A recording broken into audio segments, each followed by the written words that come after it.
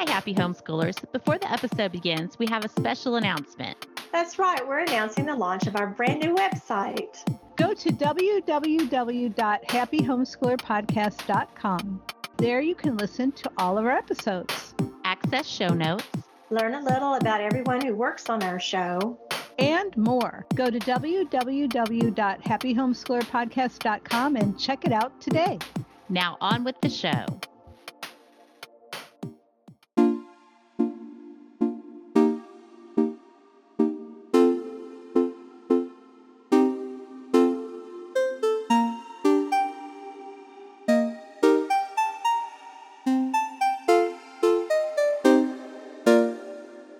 Welcome to the Happy Homeschooler Podcast, a digital support group for everyone interested in a learning lifestyle. I'm your host, Holly.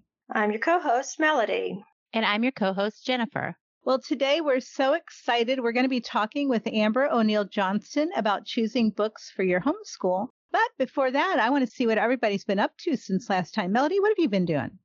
We've been doing some improvements to the house. I think I mentioned that before. And then just getting a head start on birthdays and Christmas shopping, more doctor appointments than usual, just those regular checkup sorts of things. And I'm not a fan of having to drive into town every day of the week. I try to schedule that so that I don't have to. You know, years and years of homeschooling, we got used to being at, home-based, and having to get up and go every day is not my favorite thing, but it's all good. It's all good. Just means, things at home don't get done in the way I want them to. But how about you, Jennifer? You're traveling all the time. Oh, yeah. So last week, for Thanksgiving, I went up to see my daughter who's in college up in Fort Collins in Colorado. So just one of my teenage sons and I drove up for the week, and we had a small Thanksgiving, and we did a lot of hiking and went up into the mountains and did sledding. It was beautiful. It was such a nice week. But then the day we were supposed to leave, it dumped a whole bunch of snow on us, and we ended up coming back a day late. So ever since then, I've been just catching up. So it's crazy how behind I got just with one day out like that. But it was unplanned. So it pushed a lot of stuff back. But I feel like I'm good now.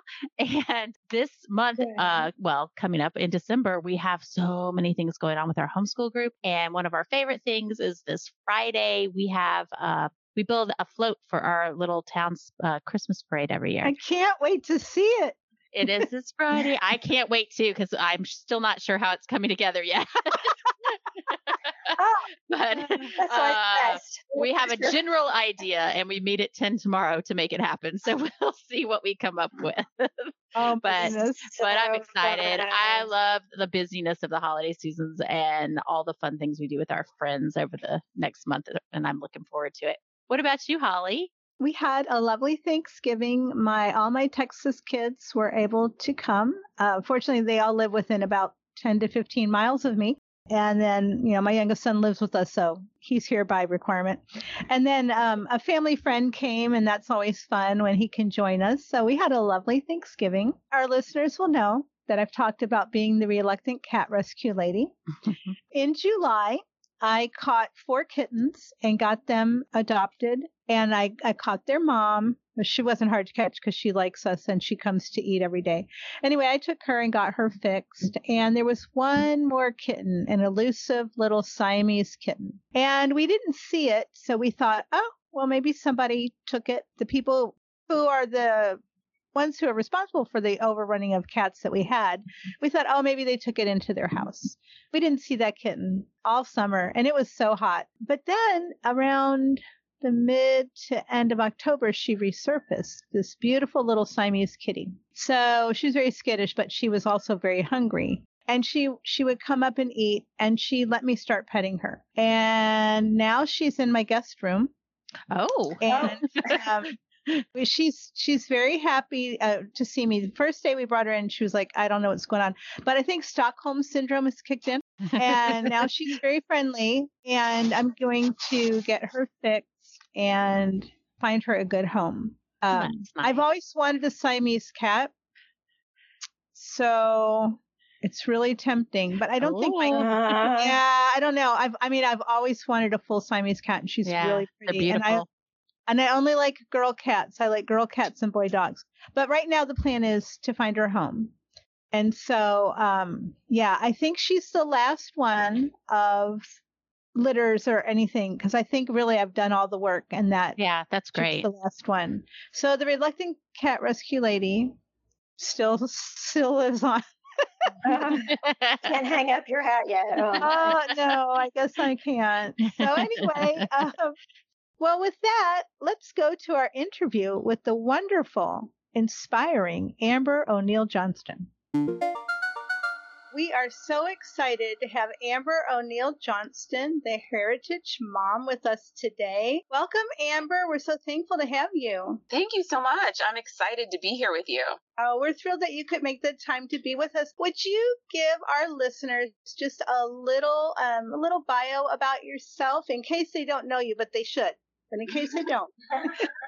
Okay, well, I am Amber O'Neill Johnston, like you said, also known as Heritage Mom, and I am a homeschool mom of 4. They are 14, 12, 10, and 8. The older ones are girls, the younger ones are boys. They've been homeschooled from the beginning, and we live outside of Atlanta, Georgia, although my husband and I are both from the Midwest. I'm from Illinois, he's from Ohio, but we met at the Art Museum here in Atlanta, like a good Charlotte Mason family. I know, so sweet. Our kids are from here. So I spend a lot of time talking about the importance of really celebrating family culture and our ethnic cultures within our homes so that our children can have deep roots in order to spread wide branches to others. I love that. I love that. I have a quick question. Were either your husband or yourself homeschooled? No, in fact, let me show you how not homeschooled I was. Both my mom and dad were public school principals. Yeah. Oh, Wow. How did they feel about this homeschooling thing? Well, at first, they're not big fans, I have to admit, which is understandable, but my mom said the sweetest thing years ago. She said, I'm not a big fan of homeschooling, but I'm your biggest fan, so yeah, I know, right? That's amazing. File that away. That's a great mom. Mm-hmm. Yeah, that's my mama. So but since then she's come to love it and just she's always gushing about it, and she's so appreciative, and I just love her attitude about it, that she was willing to, suspend disbelief until she got a chance to see for herself, and she loves it. I think that's a lot of people, they're like initial objectors because it's not something with which they have any familiarity. Yes. And then as they get to know what it's all about, they're like, oh, it's not what I thought. Oh, I like that. Sometimes they join in. My sister-in-law was an initial objector, and after her daughter was in public school for a year, she came to me and said, can we talk about homeschooling? Said, yep, Right. Happy to do it. So all my in-laws' grandchildren were homeschooled, and they could take the kids anywhere. Oh, we're going to go on a trip. Can we take them? Yep, please do.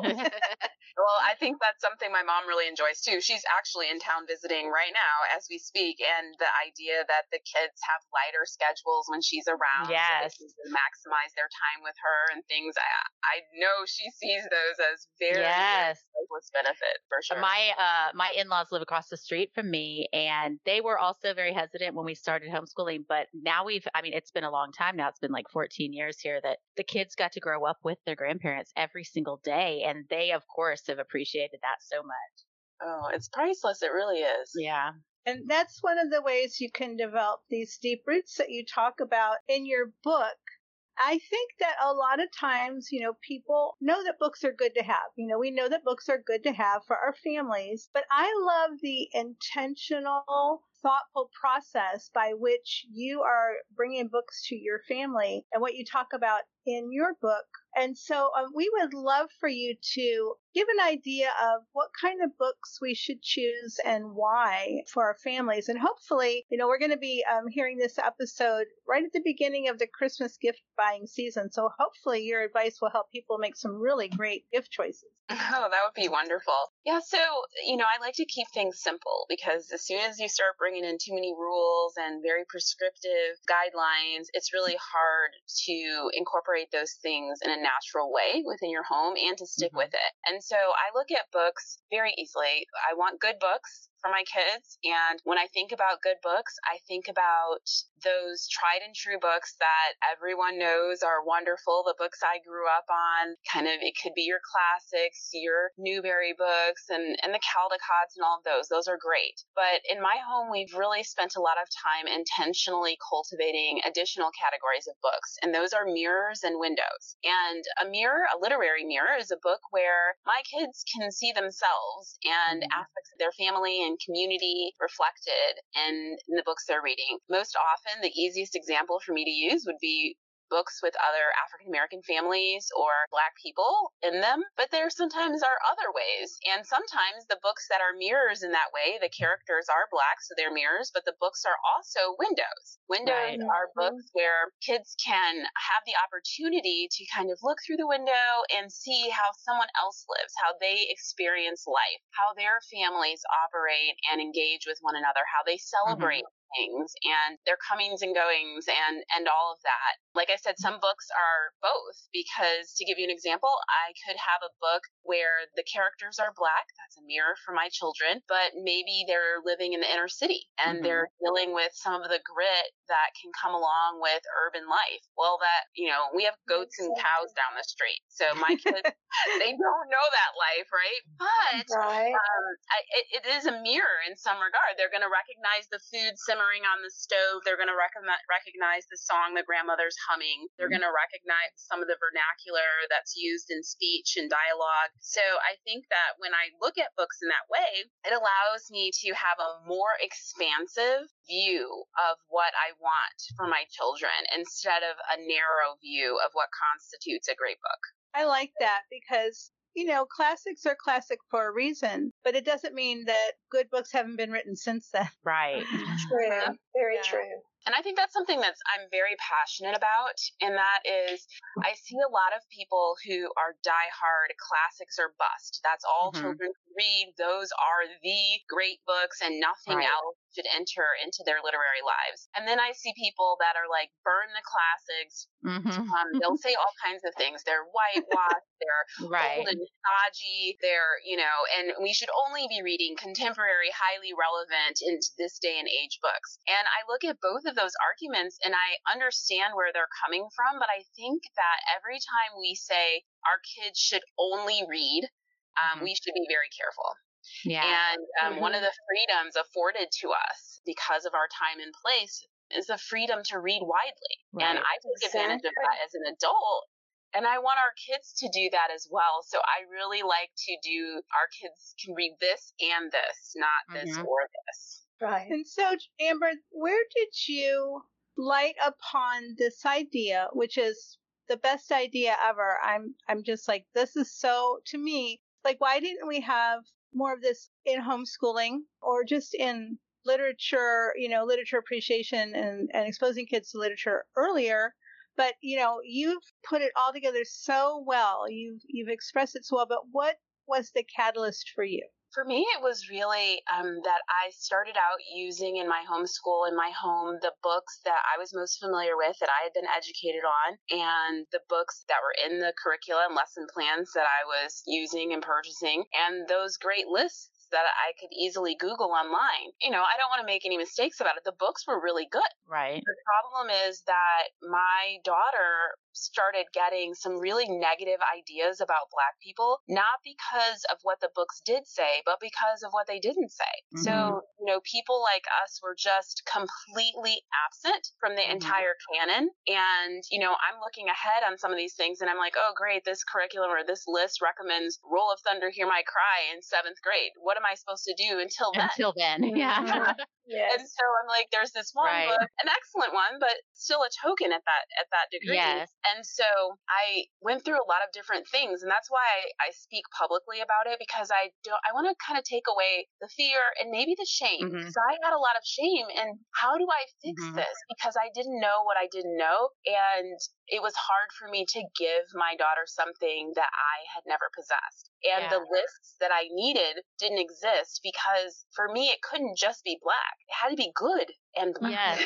you know. Right. Right. And so I didn't just want to go grabbing any old thing. I wouldn't do that with any other book. Why would I change that Yeah. here? And there was nobody that I could find that was curating beauty, Black Yeah. beauty. And so I did the work to find those books for my own daughter to heal her heart and her sense of self. And when I saw how quickly, how miraculously, and how completely it worked and turned things around, I knew that I had to speak up for other people and say, oh my goodness, guys, like, Yeah. this is it. That's It was beautiful. such a small move. Yeah. And so that's kind of what got it started for me. And then in my research, I ran across a paper that a former professor at Ohio State University, Dr. Rudine Sims Bishop, wrote. And in the paper, she talked about books as mirrors and windows. And I just broke down crying. I was like, that's it. That's what's been missing from my home. I appreciate so much that you're bringing it to the public because my oldest son is disabled. And when he was little, he was in a wheelchair a lot of the times. And I looked and looked for books that included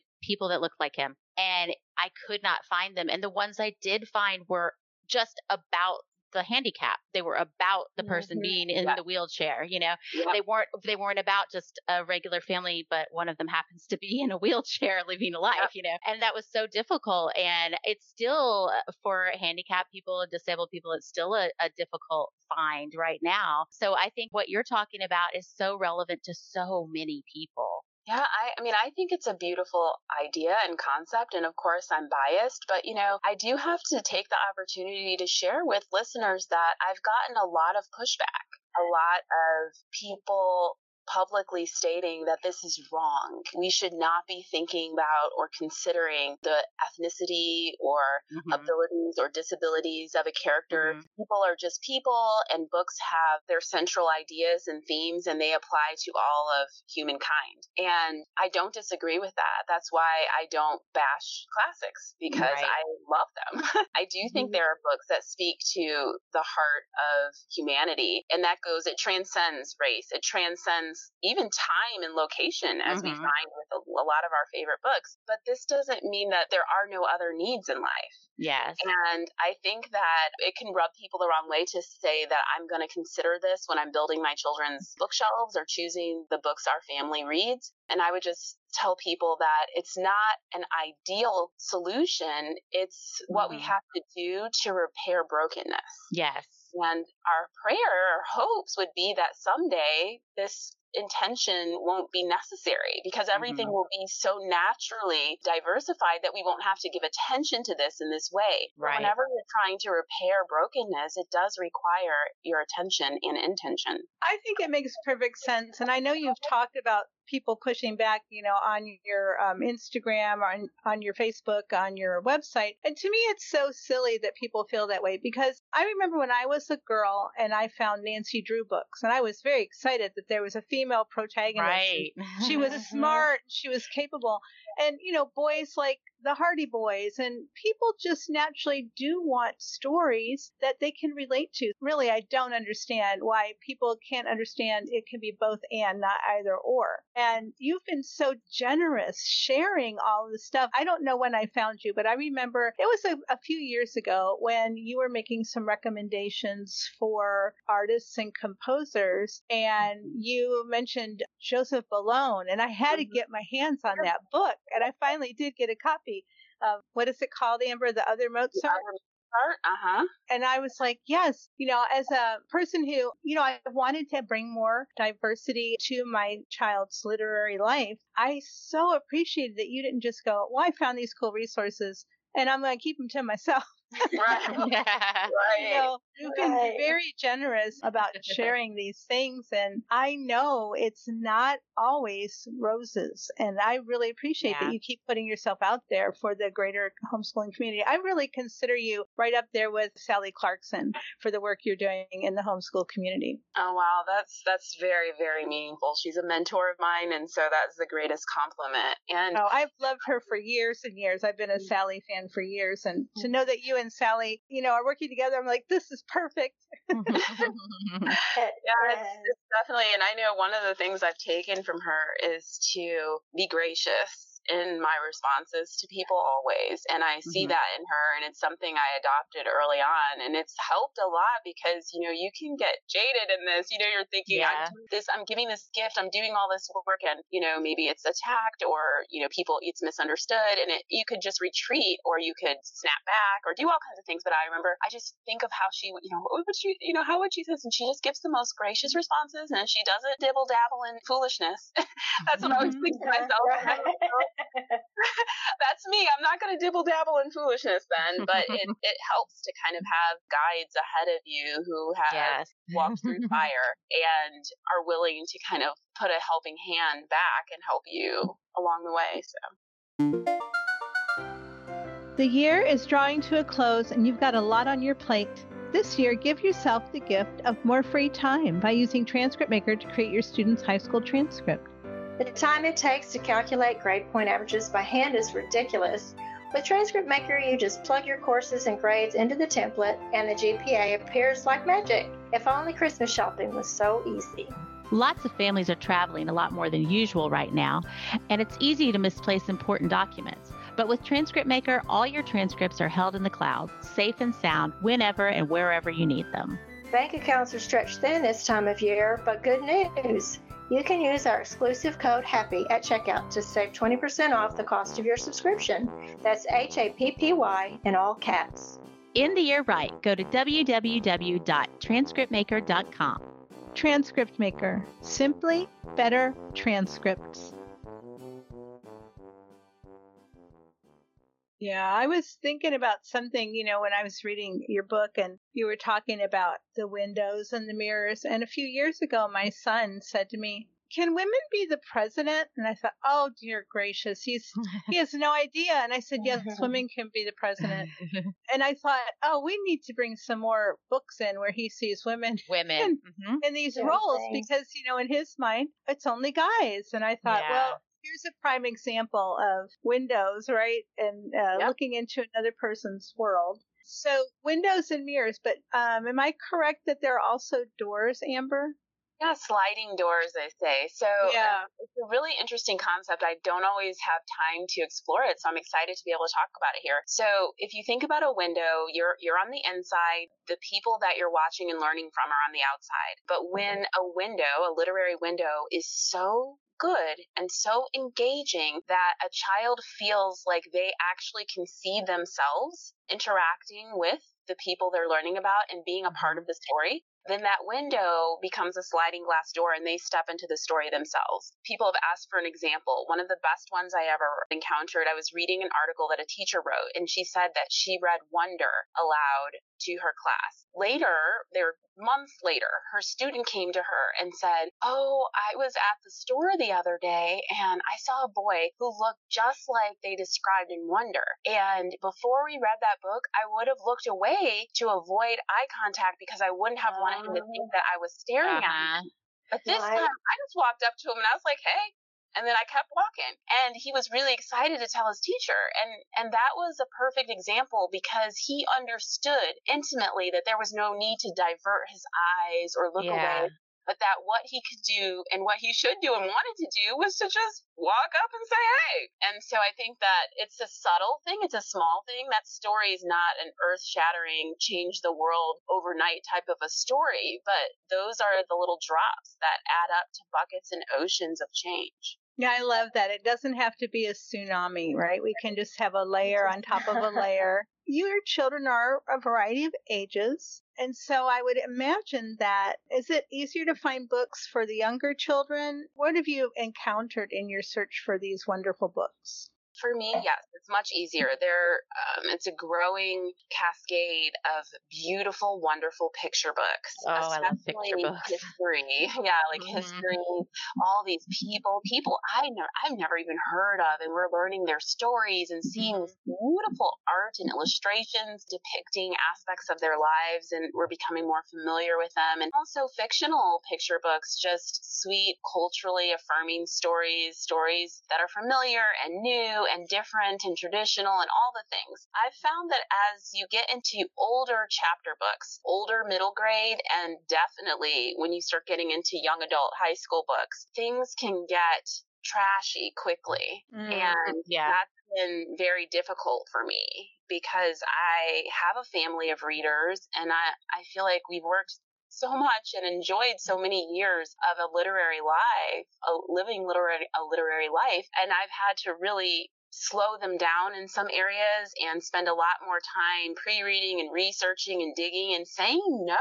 more than I ever have before. And I don't like to do that. But for some reason, as the books start aiming older, the topics, they skip the whole early teen years. It just goes into adult fare. And I am uncomfortable with it. And unfortunately, because books with Black characters already represent such a small percentage of the market, harder. when a large chunk of those are not suitable for my children's ages, but though they are certainly fabulous stories, they're just not okay for my family right now. We are limited, and it's a huge problem that I've seen in the publishing world. So. Hopefully we'll have more books coming out as people are made aware, but I think that's part of why so many of us stick with classics, or we start out with the classics. They're safer or they're friendlier for families. And so now we've got this gap here. Yeah, I do.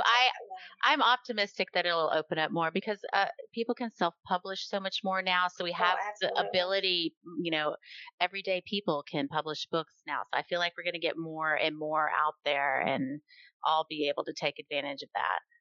Yeah, and actually that's been something recently, publishers send me books frequently, but lately I've had some independent authors start sending me their books. That's and I'm cool. Oh, good. Yeah, and I have a stack on my nightstand right now that I'm going through, and several of those are older, young teen, older middle school chapter books. And I'm really hopeful because I would love to turn those into indie hits and scream them from the rooftop if they're if you like them, everybody will buy them. I'll see what happens. I have quite a few books that the pressure's on. You mentioned, and I was like, I got to get that. I've got that devotional. I've really enjoyed that one. Well, it's funny. I've learned now if I'm going to recommend something on the blog, I got to scoop up a few used copies. Like perfect example. I'm like, man, I paid $2.50 for $2.50 for these books, and then all of a sudden they're like $75. Oh my, yeah. Well, that's what happened with the other Mozart. I think it was real hard to find for a while. Yeah. But finally, I got it at a price point I really enjoyed, and I just found Joseph Ballone's life fascinating. It's really quite good.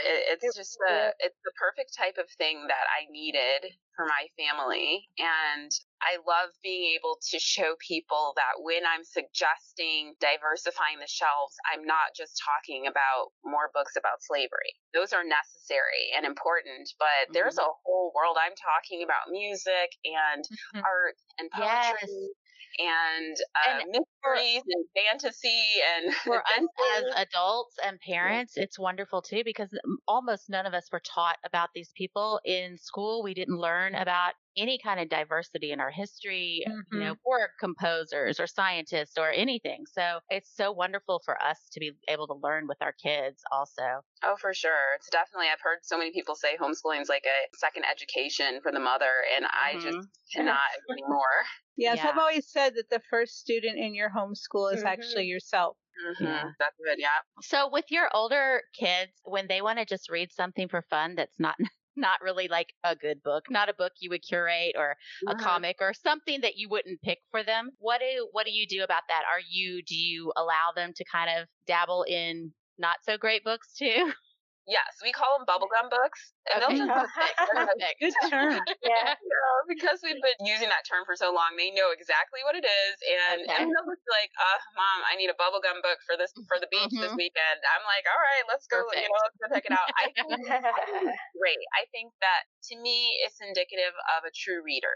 Yes. Because true readers always have their noses in books, and they're reading multiple books a lot of times at the same time, and they're not going to always be stiffer, denser vocabulary. They're not going to always be these books that just change your life. Sometimes you just want to like settle in for like a rom-com, but in book form. Yeah. And I love it. I think that that's great. For me, for my older girls particularly, I'm really in the process of making sure they understand how to self kind of edit. Like, you could be reading something, but if you encounter enough things in that book where you know this is not for me, and not just this is not what my mom wants me to read. Right. This is not what I know. I don't want to read this. That's such a what good I'm looking lesson. for. And you can just set it aside. And when you're mature enough to do that, you'll have a lot more latitude from me to choose your own books, because I know that you know when to say enough is enough. That's When right. I was the age of your oldest daughter, I found Harlequin romance books, and I read a few, and I was like, it's the same book. Yeah, over and over. And I chucked it out, and then I found Pearl Buck, and I thought her books were fascinating. They were real eye-opening too, because I grew up in Cleveland, and it was very diverse. And I just remember reading one of her books where this American serviceman fell in love with a Japanese woman, and they got married. And when he brought her to the States, everybody was horrified, and I couldn't figure. I'm like, what was wrong with that? Because I had grown up in such a diverse community. But but those books were really helpful to me to give me some windows. And not all kids are going to read Pearl Buck books, obviously. But those kind of books are life-changing, and I'm really so happy that people are sending you books to preview, and you'll be able to have some input on the books that our kids are going to be reading. Yeah, it's a great responsibility, and also a really special pleasure that I'm having in this season of life, and I'm happy to do it because, I love the idea of a body of people all taking these types of books and adding them to their children's reading lives. It's not just me. And to be honest, when I first launched my blog, I was talking to moms with Black children. I was talking to Black moms and white moms who had adopted children or had biracial children. And it was quite a surprise to me, actually, when so many white moms with white children were commenting and signing up for my newsletter and talking at conferences and everything. And I was like, really? And they were like, no, I want this for my kid. Yeah. And it just made me realize how small I was thinking, and thinking that this was something that other people wouldn't really want. I guess because they weren't on the list. So I was thinking, I guess we don't want these things. But it's been totally different than that. And I've gotten a chance to see so many different types of people all coming together to say, yeah, let's all of our kids read these books. And I just love it. I really do. Yeah, that's so wonderful. I love it too. I want to say something that's unrelated to books. Well, it was in your book. You had a whole chapter about how to talk to your kids about difficult topics in your book. And I just love that chapter so much. I've shared it with friends. I've sent excerpts of it. I have 8 kids, and I'm at the end. So my youngest is a teenager. So I'm on my 8th teenager right now. And everything that you said in that chapter about how to talk with your kids is stuff that I've practiced all along. We're a pretty open family, and we have a lot of communication. And people come to me often and ask me, like, how do you do this? How do you get your teenagers, to talk to you, and how do you talk to them? And just everything that I've been talking to people about, you reflected in that chapter. And I highly recommend our listeners, they should get your book anyways, because it's great. But that chapter can really, really help some people who are struggling with talking with their kids. Oh, thank you so much. I'm really glad to hear you say that. I think that communication covers over a multitude of mistakes. And when you're able to talk through things, I always say I don't want my kids to find out on the street about how to see life, and if I want them to talk to me, I have to be an askable parent, which I talk about in the book. I have to be someone that they feel comfortable, really, really comfortable.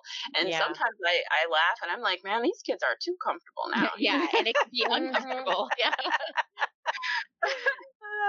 I like it when we're driving and I'm facing forward and my kid's in the back seat and he's facing forward, and we can have these conversations. It's really freeing to me for some reason to be driving in the car and having the harder conversations. I guess because we're not looking at each other, so we feel more less pressure, I guess. Yeah. Probably. Freedom. Do you find that you have these harder conversations? Do they go better in certain scenarios, or what? Well, definitely my three youngest kids, the car still is the eureka place. And I think it's partially, it's you don't feel as awkward, but also you're captive. Yes. Yes. And so I think that helps as well. Right now for my oldest, my teen, she wants to open up and become a social butterfly right around 10:55 p.m. Yep, middle of the night. Yes, Amber, we do know that one. Yeah. And I'm like, oh my gosh, so this is what we're doing now. I used to be early to bed, early to rise. Yes. And honestly, just like you have seasons, you have a newborn, you have a baby. I'm looking at this, it doesn't change. She's part of this season. And in this season, I made the choice to stay up later. And so I don't get up as early, and it's changed the flow of my day. But you know what? It's everything I ever wanted when I had it. Exactly. And so I want to nurture it. Yeah, and teenagers are just some of the most amazing people. And when they do want to talk to you, it's so worth your time. It is. I used to tell my kids, though, I'd be like, we can't start conversations at midnight. Yeah. That's too late to get them started. I have 6 kids from 37 down to 11. And so, we had a lot of those later in the evening conversations. I'd be like, oh, I got to go to bed. Well, I have faced her before thinking, like, did you not have this question at 7 or 8?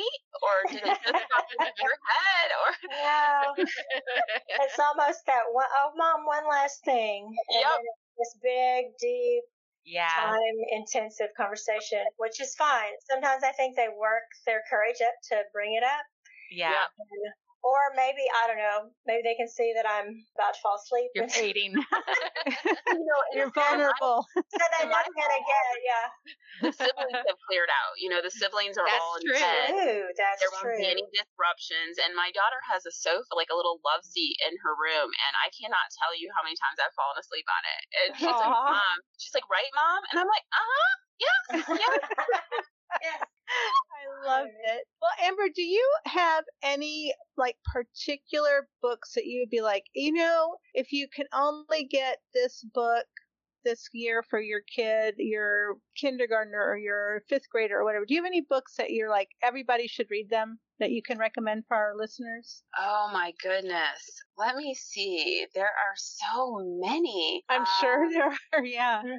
For the youngest kids, a book called The Old Truck. It's by Jerome and Jarrett Pumphrey. They're brothers. They wrote and illustrated it. It's simple for the little ones, but a little girl grows up on a farm with her family, and they have a truck, and the truck falls into disrepair and weeds grow up around it. But then she inherits the farm, and she's older. She fixes it, and her little girl grows up on the farm with the truck and everything. And I think it speaks so well to intergenerational connection, to connection with land, which is a very culturally impactful thing for nearly every culture across the world. So I really like that a lot. For middle school, When Stars Are Scattered, it's a graphic novel, and it's always going to hold a special place with me because it's the first graphic novel I ever let my kids read, because I used to be a graphic novel snob. But I agreed to that one, and then they wouldn't stop talking about it, so I read it all in one night so I could be part of the conversation, and I was fascinated and floored. And from that moment on, I said I'll never, ever cut out a whole category of books. So for right now, those are and then for early high school, I would say a book called Saving Savannah. And that, because I love it so much, it's a novel, because it focuses on what life was like for a free Black girl years ago in the Northeast, and we don't get to hear about those stories that much. So those are some of my, I have a million, right? But those just pop in my head right now. Well, thank you for sharing those, because I always think, the truck book sounds really cool, and I have a little nephew. My family's kind of interesting in that quite a few of my family members are Native American, and they're registered with their various tribes, and we just have a real interesting family. My sister-in-law is married to a gentleman who's part Barbadian and part his family's partly from the Ivory Coast. So we have a lot of interesting people, and I'm like, I always want to get books that are those really good books that I can give to my nieces and nephews. So I appreciate you making some recommendations that we can actually go look for. So how do you find time as a busy homeschooling Charlotte Mason homeschooler with lots of books? How do you find time to look at all these resources? Well, that's easy. A couple things. One, I don't get as much sleep as I should. But I'm going to tell you what I think could be the most important thing. And I don't say this because I think this is what other people should do. I'm just saying that this is how it's played out in my life. I haven't watched TV in probably 15 years. So we have one, it's in the basement, it's super inconvenient, it's cold down there, it's not comfortable. So when other people might watch shows or watch movies, I'm reading. And you watch family movies, so if it's a movie I'm watching with my whole family, I'm all for it. I love movies, but TV shows and all that, and it's not because I have a problem with it. My kids watch TV, it's totally fine. It's just that I prefer to read. So that's where a lot of it, I am an audiobook junkie. So nice. I always have multiple, because I might be in the mood for something different, multiple audiobooks going at a time. And sometimes also I'm not reading word for word. Like if I'm pre-reading and I'm pretty sure the book's fine, I'm just kind of chunking it, looking through every few pages, just trying to get the arc of what's going on here, looking through the dialogue, trying to see what these kids are going to say in this book, Yeah. My kids are not perfect, but I don't need them to have outside ideas. They have enough of their own. And so that's kind of there. And and of course I'm like everyone else. I never feel like I have enough time. And the other thing is, now that my kids are older, they read too. My second daughter is a book nerd. That's what she calls herself. That's her self-identifying description. And so she tears through books, and she will read a lot. And she knows exactly what my readers like and what I like to recommend. And she'll be like, "Ooh, Mom, this right here." And then she'll be like, "Not so much this one," Right. That's wonderful to have a mini-me to help you out. Definitely. And she loves it. So that actually, I should have led with that. She does a lot for me. Is she the one that has a reading copy and a keep Yes. for a good copy? I saw that on your Instagram. I was like, that's a girl after my own heart. She really is. And that's the thing is, you can lay the foundation and set up the atmosphere, but you don't get to choose who your kids become in terms of their passions and desires. And I have 4 kids, but I only have one that lives and dies by the word inside the pages of the book. And it's been really sweet to watch her and kind of fun in that way. That is wonderful. Well, Amber, we've probably talked to you all day long, but we know you're a busy person, and we do always ask our guests to tell our audience something that would be surprising about them, a hobby they might have, or something they like to do that people wouldn't necessarily know. So, do you have an unusual hobby or something that you would like to share with us? Oh, wow. That's such a great question. I have been a doll collector since I was born. Oh. So I have a collection that now, after all these years, has turned out to be pretty doggone valuable, but that's not why I do it. I just kept them. I've never gotten rid of any doll that anyone has ever given me, and I cared for my baby dolls like they were precious commodities from day one. Wow. And I still have them. I have the dolls people brought to my baby shower for my mom when she was pregnant with me, and every doll I've gotten since. So it's a huge collection. A lot of them were custom made because when I was little, they didn't have black dolls in the store, really, and my mom would have doll makers create them for me. Wow, that's such a treasure.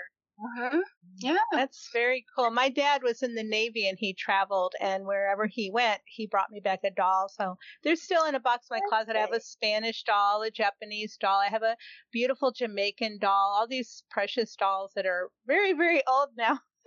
I love dolls myself. That's a wonderful thing. Are you still adding to your collection? Through my daughters. Yes. Yeah. So now it's kind of like, it's not for me, but I'll buy it for her. Of course. How fun. Well, Amber, thank you so much for making time to visit with us today and to share this life-giving information with our listeners. We really appreciate it. People can find me online at heritagemom.com and my book, A Place to Belong. They can read all about it at aplacetobelongbook.com. And I'm on Instagram and Facebook at Heritage Mom Blog. Thank you so much, Amber. We really appreciate it. Here at the end of our podcast, we like to answer a big question. Melody, what's our big question for today? Our big question today is from Anonymous, who asks, at what age can my children start reading their lessons and doing work independently? What do we think about this one? I say right from the very, very beginning to me. Like, I mean, obviously when they're little, when you're doing pre-K kind of schooling, or even with your toddlers, when you're starting, you're still going to work with them as well. But teaching them a little bit of independence at the beginning is, I think, is important to lead up to more independence later. So like if you're giving your young child an activity to do, try to walk away and let them work on it themselves as much as possible. Give them that space so that later when you start doing, more academically inclined things, they all already have that habit of being able to do things on their own sometimes. When I started homeschooling, my oldest child was going into second grade and the next child was a kindergartner. So I would give them things to do all the time to keep them busy because I had also I had a 3-year-old and an 18-month-old. So I would say, here are your spelling words. Ashley, copy your spelling words, Right. Here's your A paper, Kyle, practice your A's, or whatever it was, even if it's just giving them some chores. Yes. One of the things I would say also is that in the early years, a lot of people are real worried about all the subjects. And really, I think it's most important if you get your kid reading. Yeah. Because once they learn to read, they can read to learn. Right. They can do all the work independently. It doesn't matter if your first grader has social studies or some of the other things, geography, there's some curriculums they try to touch all those things. I think it's really more important to focus on the 3 R's and make sure they're reading. Obviously, you can't force readiness. So if your kid's not ready, that's a different kettle of fish. But once they can read, they can read to learn, and you can give them a lot more things to do on their own. Yeah. And I know that not everyone loves electronics and things, but there are a lot of great ways to teach some independent learning using programs online or easy peasy homeschooling or some apps or things where they are playing games, but they're learning independently. And that would help for younger kids who aren't reading on their own yet as well. Right. Well, we always had things that the kids could get started on independently without having to wait on me, because there was always a baby needing attention or a toddler needing something. And so they knew to get in there and get started on their work. Yeah.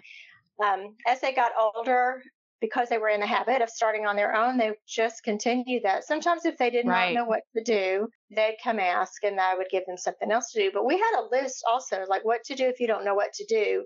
And it was a list of other opportunities in the house of things that they could do, which I felt were productive activities. That's great. And so, like if you don't know what to do, here, do one of these things. I mean, there's always some kind of a household task that can be done, and those kind of things were on the list too. But we were working toward them being self-starters so that by the time they were in high school, they didn't even really need me to plan, because most of that's kind of, here, go find out everything you can about this topic.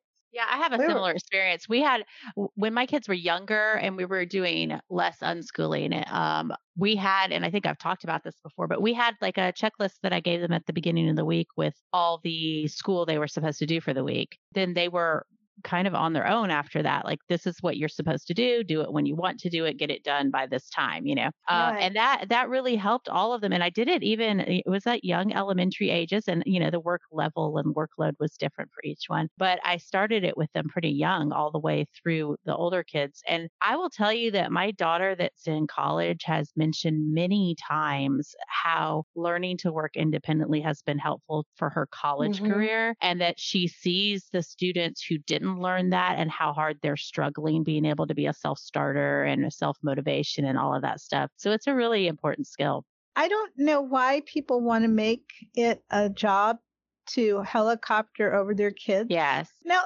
I do inspect what my son does. So he has to put away the dishes in the morning, and his ADHD brain sometimes tells him he finished it, but it's not done. Yeah. And so when he's done, I'll walk over and I'll say, it looks like your brain thought you finished his job, but I don't think it is finished. Will you come check it?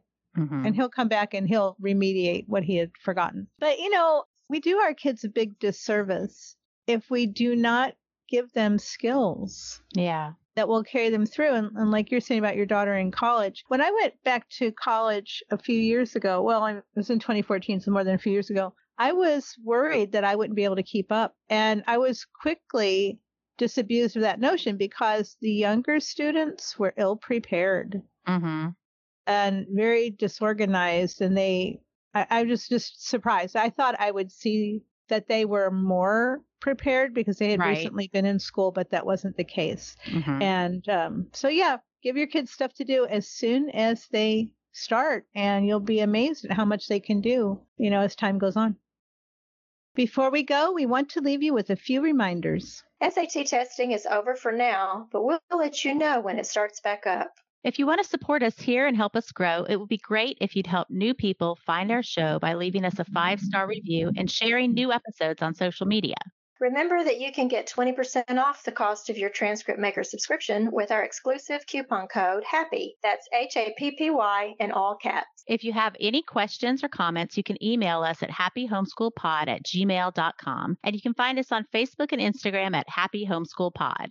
If you want to learn more about anything we discussed today, check the show notes in the episode description or go to our brand new website, www.happyhomeschoolerpodcast.com. Next episode, we'll be discussing mental health and homeschooling. Thank you for joining us today. I'm Holly. I'm Melody. And I'm Jennifer. Happy homeschooling.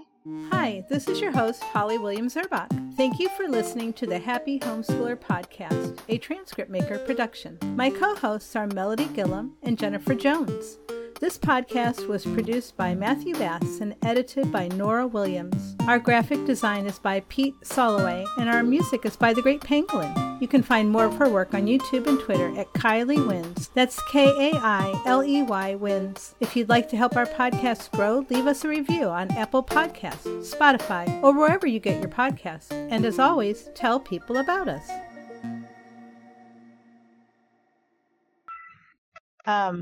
Somebody's got music. Let me go check. It's probably John in the other room.